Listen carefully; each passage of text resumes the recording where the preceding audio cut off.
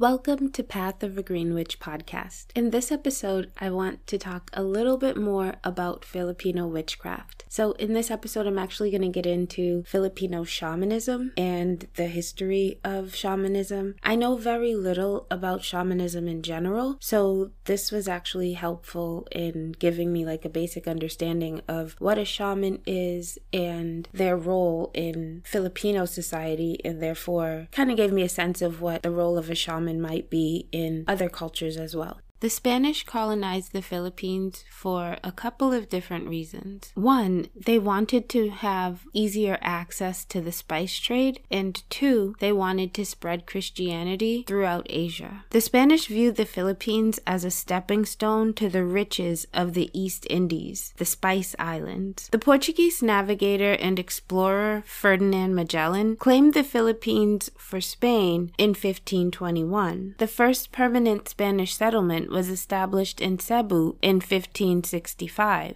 and the Spanish city of Manila was founded in 1571. By the end of the 16th century, most of the coastal and lowland areas were under Spanish control. Friars marched with soldiers and soon accomplished mass conversion to Roman Catholicism. But the Muslims, who the Spanish called Moros, were never completely subdued by Spain. Spanish rule for the first 100 years was operated very similarly to the tax farming system in the Americas, but their system was known as the encomienda. The Spanish invaders did not treat the Filipino people well at all, and like most other oppressed people, the Filipino people fought back. One way they fought back was through the power of their shamans. Filipino shamans were commonly known as babaylan, or balian, or catalonan. Shamans specialized in communicating with the spirits of the dead and the spirits of nature. They would also harness these spirits and appease them in different ways. Filipino shamans were almost always women who had spirit guides. One important role of the Filipino shaman was to act as a medium during a seance ritual. There are various subtypes of Filipino shamans who specialize in arts like healing, herbalism, divination, and sorcery. Most Filipino shamans inherited their status from an older shaman that they were apprenticed to, and this was usually a relative. In some cultures, older shamans choose their apprentice from among the eligible young women of the village, but a few become shamans after experiencing a shamanistic initiatory crisis.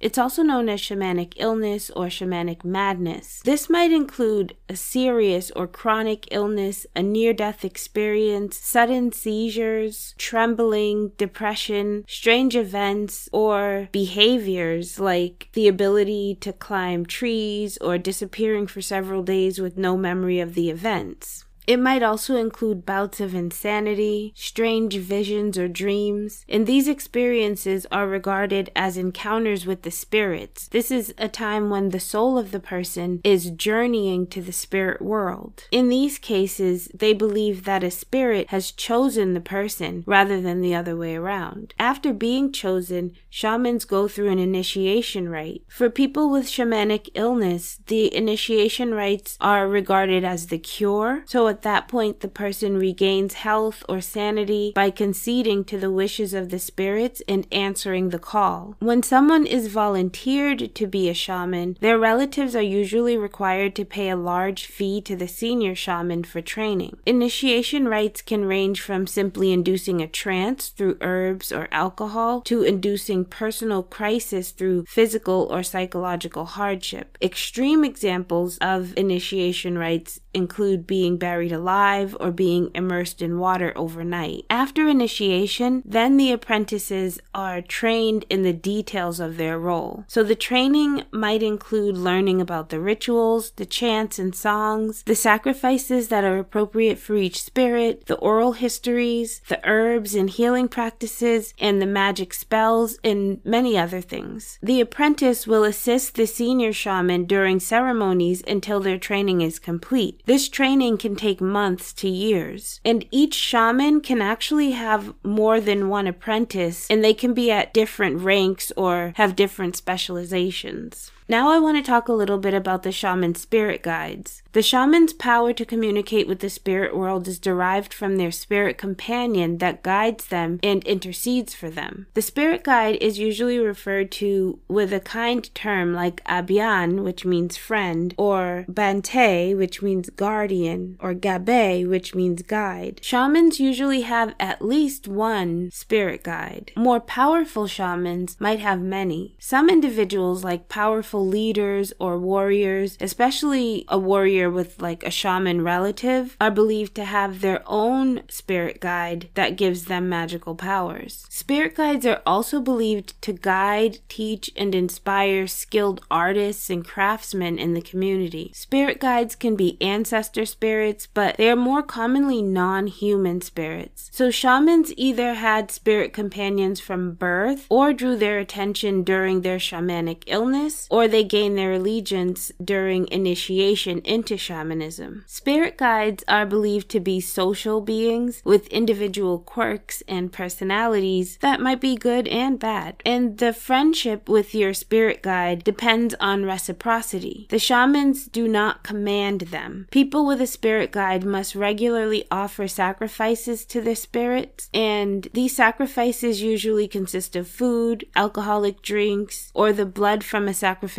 animal, usually a chicken or a pig. And this helps to maintain a good relationship with your spirit guide. Once you earn the friendship of a spirit guide, it's enduring. They become a part of the family. The spirit guide of a deceased shaman will often return to a living relative who might choose to become a shaman as well. Spirit guides are essential to shamanic rituals because they prevent the shaman's soul from getting lost in the spirit world. They also communicate on behalf of the shaman to more powerful spirits or deities, and they fight evil spirits during healings or exorcism rituals. Now I want to talk a little bit about sex and gender. In most Filipino ethnic groups, shamans were predominantly female, and this is partly due to the role of the shaman being an intrinsically feminine one. Among the minority of males who belonged to the class of shamans, there were asog, who assumed the voice, mannerisms, hairstyle, and dress of females. They were treated as women by the community and were considered as comparable to biological women, aside from their incapability to give birth to children. Their social status and recognition as women also granted them access to professions that were related to the spiritual realm, so they could be shamans and religious functionaries. Because of the fact that shamans were almost always women, it seems that prior to colonialism in the Philippines, female shamans had a lot of religious and societal power. Femininity was considered the vehicle to the spirit world during the pre-colonial era. After the Spanish conquest of the Philippines, the practice of shamanism had to go underground, and that's because shamans were persecuted by the Catholic Church. During this time, male shamans, especially those who specialized in non-religious arts like herbalism and healing, became predominant. Female shamans became less common. Asogs, whether they were shaman or not, were punished really harshly and driven into hiding. I think the closest term to asog in English would probably be a trans woman. Shamans, who were generally women, were free to marry and have children, and asogs tended to be married as well. Spanish colonists noted that asogs were married to men. That's why I think that they would have probably identified as trans women. Now I want to get into some of the roles of the Filipino shamans. I already mentioned that they acted as spirit mediums. They did healing rituals, traditional massage, divination, sorcery. They made talismans and potions, and some of them did black magic.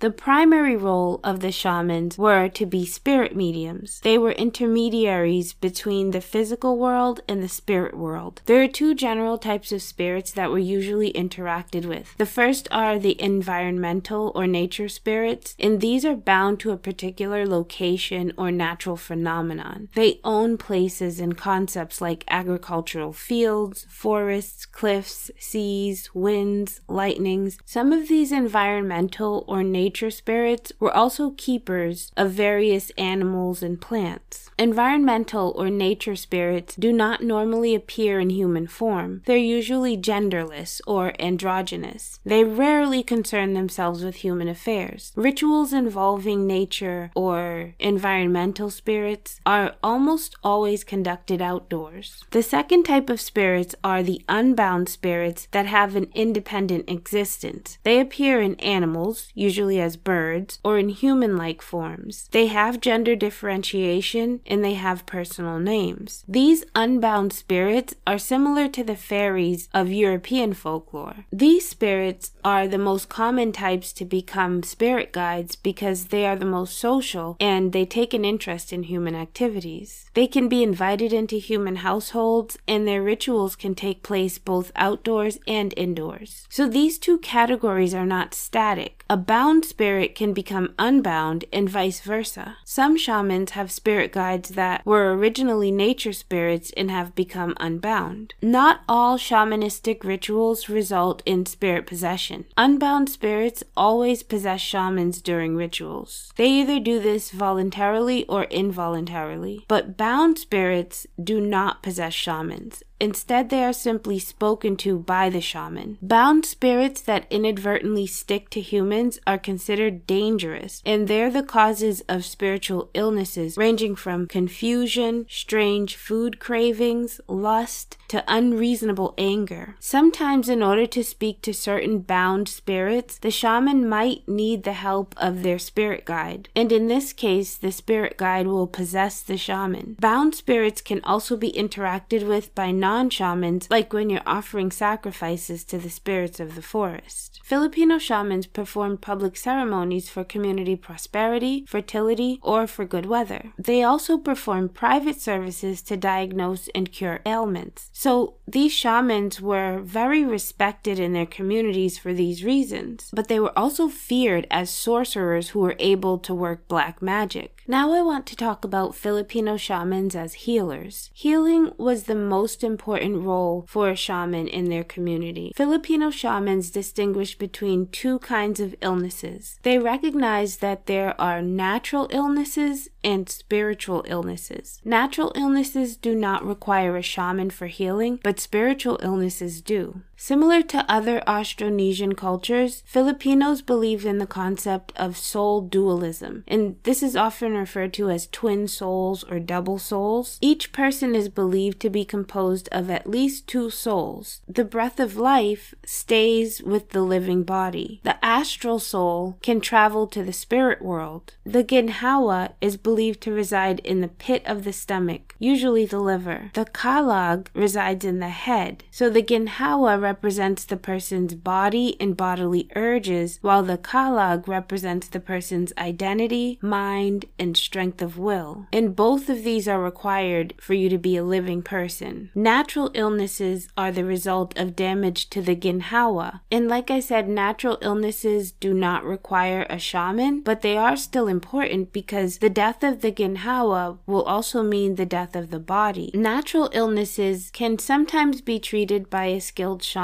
but they were often relegated to apprentices or assistants who might be specializing in healing or herbalism. Spiritual illnesses, on the other hand, are believed to be caused by the separation of the kalag from the ginhawa. So this is often referred to as soul loss. This separation happens normally during sleep when the kalag detaches to travel through the spirit world, resulting in dreams. But when this separation happens while the person is awake, it results in spiritual illnesses. The causes of the separation can include the kalag getting lost in the spirit world, the kalag being captured, attacked, or seduced by another spirit, or the kalag might simply refuse to return to the ginhawa. This might not be immediately lethal. The loss of the kalag can result in the loss of the person's mind and identity, so it can make them insane. Spiritual illnesses might include delirium, depression, depression, trauma, fainting spells, or other mental illnesses. Evil or undesirable behavior might also be blamed on disharmony between the Kalag and the Ginhawa. Filipino shamans perform rituals to heal and strengthen the Kalag of a person. These rituals protect the person from possible spiritual attack caused by malevolent spirits and sorcery. Traditional massage is another thing that Filipino shamans do. Traditional massage is a healing practice that is still done to this day. Filipino shamans and healers use massage with oils, and this is known as hilot or haplos.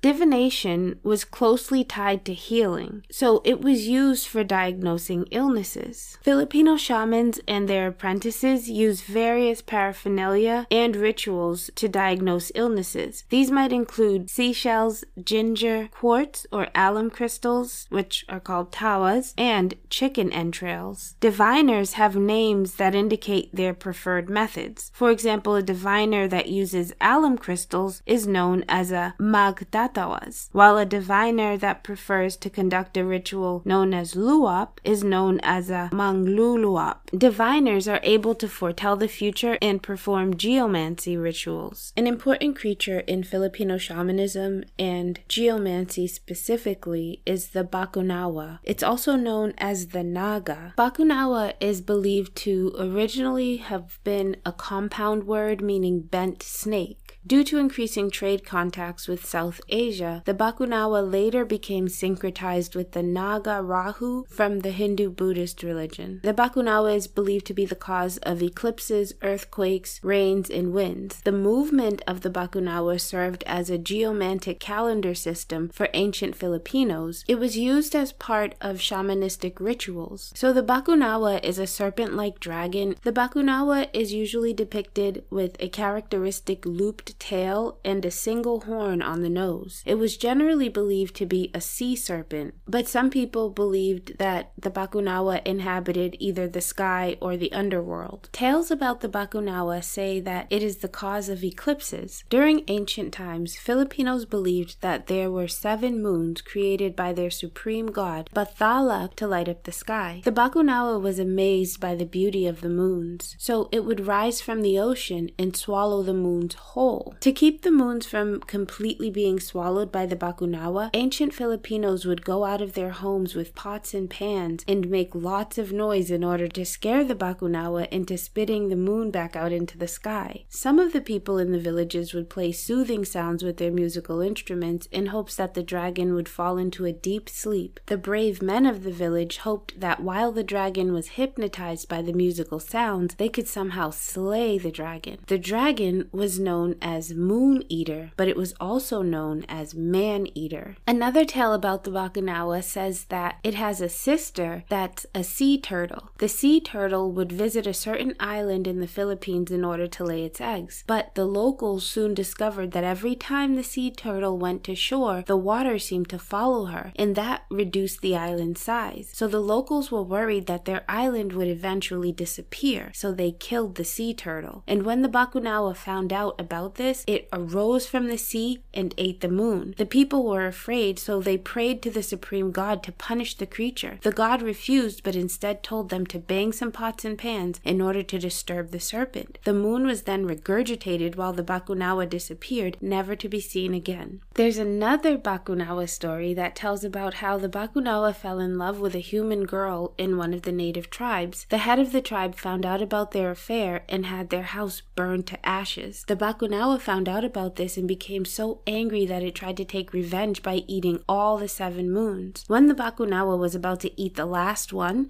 the supreme god took action and punished the Bakunawa by banishing it from its home away from the sea. So in this story, the reason for the eclipses is that the Bakunawa is trying to come back to its home and deceased family. Some Filipino elders believe that Bakunawa is a moving island with communities mounted on its back, and that there are 2 classifications: the flying Bakunawa and the land Bakunawa. So the story of the Bakunawa goes along with the idea of 7 moons. Ancient Filipinos believed that when Bathala created the moon, he created 7 so that each would illuminate one night of the week. The nights were bright and beautiful because of these 7 queens who continuously shone in the night sky. But the joy of the people on earth didn't last, and the beauty of the sky was no more when one night a terrifying creature that coiled around the world like an evil serpent envied the beautiful creations of the Almighty, and to the great dismay of the people on earth, the creature swallowed 6 of the moons. And this serpent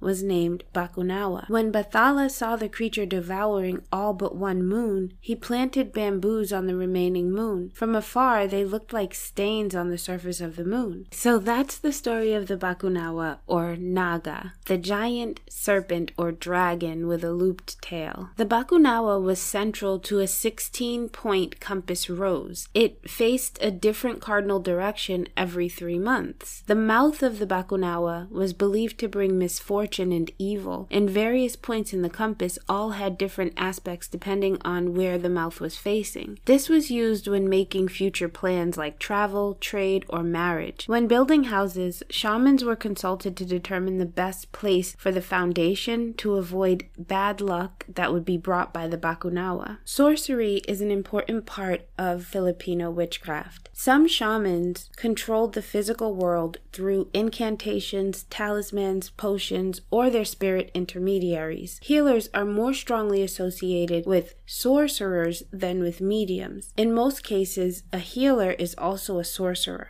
In order to cure or counteract sorcerous illnesses, healers must be familiar with sorcery. In some cultures, shamans are entirely differentiated from sorcerers. Shamans deal with the spirit world and supernatural beings, but do not have magical powers of their own, while sorcerers are regarded as human beings with powers gained from magical spells or objects. In some cultures, though, the most powerful shamans were sorcerers. They could command the elements through magic spells and through the strength of their kalag, which was equated with spiritual power. Their powers included conjuring fire or water, flight, shape-shifting, invisibility, and the ability to call down disasters. A common use of the power to command the elements was for rain-making. One powerful shaman alleviated a 3-year drought by performing a ritual that summoned a rainstorm. But sorcery was not restricted to shamans. It was also a common claim for leaders and warrior heroes. Some people believe that heroes are born with twin spirits that grant them superhuman abilities. They believed that heroes had the ability to take on the aspect of typhoons, floods, and pillars of fire, or even the form of a giant crocodile. Shamans were generally viewed in a positive light, but the negative counterparts of shamans were collectively called witches, and these witches actually included a variety of different kinds of people with different occupations and cultural connotations depending on the ethnic group they were associated with. Filipino shamans generally had another role in the community aside from being a spiritualist. The jobs of shamans range from being merchants, warriors, farmers, fishermen, blacksmiths, craftsfolks, weavers, potters, musicians, or even barbers or chefs. Some shamans even have more than 2 occupations at one time, and this is especially true if the community lacks people with the needed skills to take on the role of certain jobs. The influence of shamans waned under the Spanish Empire, and this is because shamans were falsely accused of being witches and priests of the devil, and they were persecuted by Spanish clergy. The Spanish burned everything they associated with native peoples' indigenous religions, including shrines, and they even forcefully ordered native children to defecate on their own gods' idols. They murdered those who disobeyed. Spanish friars often sought out and persecuted female shamans. In modern Filipino society, the role of the shaman has largely been taken over by folk healers who are now predominantly male, and some are still being falsely accused of being witches. In areas where the people have not been converted to Islam or Christianity, the shamans and their cultural traits have continued to exist. But these shamans and their practices are being slowly diluted by Christianity and Islam. Spanish colonization of the Philippines and the introduction of Catholic Christianity resulted in basically the extinction of most shamanistic practices. By the late 16th century, Christian symbols and paraphernalia like rosaries, crucifixes, and holy water became fetish objects, and Latin prayers and verses became part of the shaman's repertoire of magical chants and spells. Anito images were replaced by Catholic idols, and their rituals were syncretized, so they started to attribute Anito-like powers to the idols, such as miraculous healing or the ability to possess people. These ideas flourished because they were tolerated by the Spanish clergy as white magic. Nature spirits were also syncretized with the friars themselves, and they became known as encanto, and they were described as having European features along with the propensity for deceiving, seducing, and playing tricks on people. The previously high status of the Filipino shaman was lost during this time. The role of women became more subdued under the patriarchal culture of the Spanish. Most Filipino shamans were stigmatized by the Catholic clergy as witches, Satanists, or mentally unstable. The Spanish burned down everything associated with the native people's indigenous religions. Shamans who were assimilated by the church syncretized their roles into mysticism in the Christian context, and they became faith healers and miracle workers. The faith healers were still in essence mediums, but instead of channeling Anito, they instead claimed to channel saints, angels, or the Holy Spirit. This is similar among Muslim Filipinos. Shamans are usually male, and they're now relegated to folk healing and dealing with indigenous spirits. So there are Islamized shamans just like there are Christianized shamans. They follow Islam, but they also provide traditional healing practices and cultural rituals that are retained from their shamanistic past. They usually perform minor rites like cutting the hair of the firstborn or exorcism. The group of people who were most affected by the religious shift to Abrahamic religions were the Asog. During the 17th and 18th centuries, Spanish administrators in the Philippines burned people convicted of homosexual relations at the stake